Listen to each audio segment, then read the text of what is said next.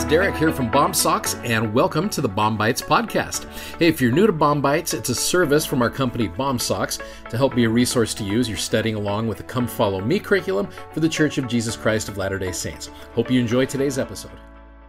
So my friends, we're getting into chapter 5 as we're finishing up this week of the Come Follow Me, 2 Nephi chapter 5. This chapter is pretty foundational in the sense that at this point, we are now introduced to people called Nephites and Lamanites, where you see the dividing of the family here. Why? Verse number 1, came to pass, I, Nephi, did cry much unto the Lord my God because of the anger of my brethren. Behold, their anger did increase against me, insomuch that they did seek to take away my life. They murmured against me. Our younger brother thinks to rule over us, and we have had much trial because of him. I find that ironic. Now let us slay him, that we may not be afflicted more because of his words. For behold, we will not have him to be our ruler, for it belongs unto us, who are the elder brethren, to rule over this people. Boy, that sounds like a lovely time. Verse 4 is actually kind of humorous. I do not write upon these plates all the words which they murmured against me, but it sufficeth me to say that they did seek to take away my life. And Nephi's like, I'm not going to tell you all the ways. Let's just say they just wanted to kill me, and we'll call it good. Came to pass, the Lord did warn me that I, Nephi, should depart from them and flee into the wilderness, and all those who would go with me. So verse number 6, I, Nephi, take my family, Zoram and his family, Sam, my elder brother and his family, Jacob and Joseph, my younger brothers, and also my sisters, all those who would go with me. And all those who would go with me were those who believed in the warnings and the revelations of God, wherefore they did hearken unto my words. And we did take our tents. There's Nephi again, focusing on the tent. It's an important thing to him. That's the home. It's where the family dwells. Whatsoever things were possible for us, we did journey in the wilderness for the space of many days. And after we had journeyed for the space of many days, we did pitch our tents. Now, what you can do from this point forward is about verses 10 to 17. You can go through almost like I don't want to call it a checklist, but kind of a pattern that you will see the things that the new Nephites, what they do to be able to find success and happiness. For example, verse number 10, we did observe to keep the judgments and the statutes and the commandments of the Lord in all things. So they were obedient. They kept the commandments. And that promise that Lehi did give to his family, inasmuch as you keep the commandments, you'll prosper in the land, and as much as you don't, you won't.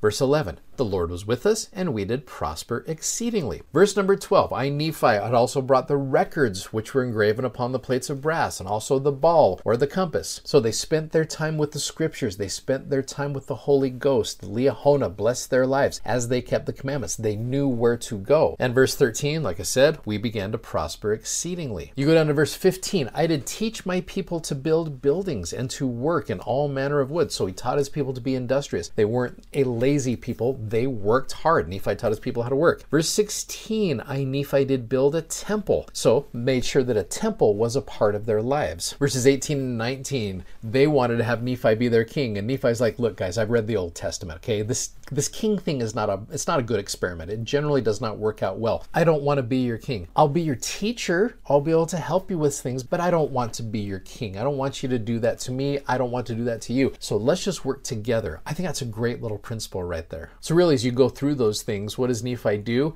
They keep the commandments. They read their scriptures. They go to the temple. They work hard. This is kind of a formula on some things that you can do to be able to find success in this life. And you go all the way down to verse number 27. The result of this, it came to pass that we lived after the manner of happiness. And I think that's so cool. So as the gospel of Jesus Christ becomes our way of life, we will live after the manner of happiness. Now, does this mean that every day in your life will be spent skipping down the road, Disney music playing in the background, birds singing, all kinds of happiness like that? I really don't think that's necessarily going to happen, right? Now, there's a great talk from Elder Marlon K. Jensen, one of the great historians the church has ever seen. It's called Living After the Manner of Happiness, December 2002, Liahona magazine. One of the things he says is he focuses on these particular verses that I just went over with you. The same patterns and elements of daily life that enabled Nephi and his people to be happy 560 years before Christ work equally well today. And he goes through and he talks about each one of those things I just brought up. Certain unchanging principles and truths bring happiness to our lives. This subject has been of interest to me for many years because although I'm richly blessed and have every reason to be happy, I sometimes struggle and do not always have the natural inclination towards happiness and a cheerful disposition that some people seem to enjoy. And I've felt that too. Sometimes this gets very frustrating because you want to be happy, right? I don't think there's anybody who really desires constant misery in their lives. But as Elder Jensen says here, Look, sometimes we struggle. I doubt that Nephi intended his list of ingredients in a happy society to be exhaustive. There is no formula for guaranteeing happiness every day of our lives. In fact, Scripture suggests, and we talked about this last week in 2 Nephi 2, that God did not intend for every day to be entirely happy. There is eternal design and purpose to be seen in suffering, sadness, and adversity. But I invite you to look around and observe people you feel are genuinely happy. I think you will invariably see the principles discussed here at work in their lives. It is my prayer that we may all find this same happiness so that we can live after the manner of happiness. I love these chapters. I love the principles that they teach here, and I love what the Nephites show us here. By doing these things, it can help us be just a little bit more happy in our lives. I'm grateful for that, and I know that it's true.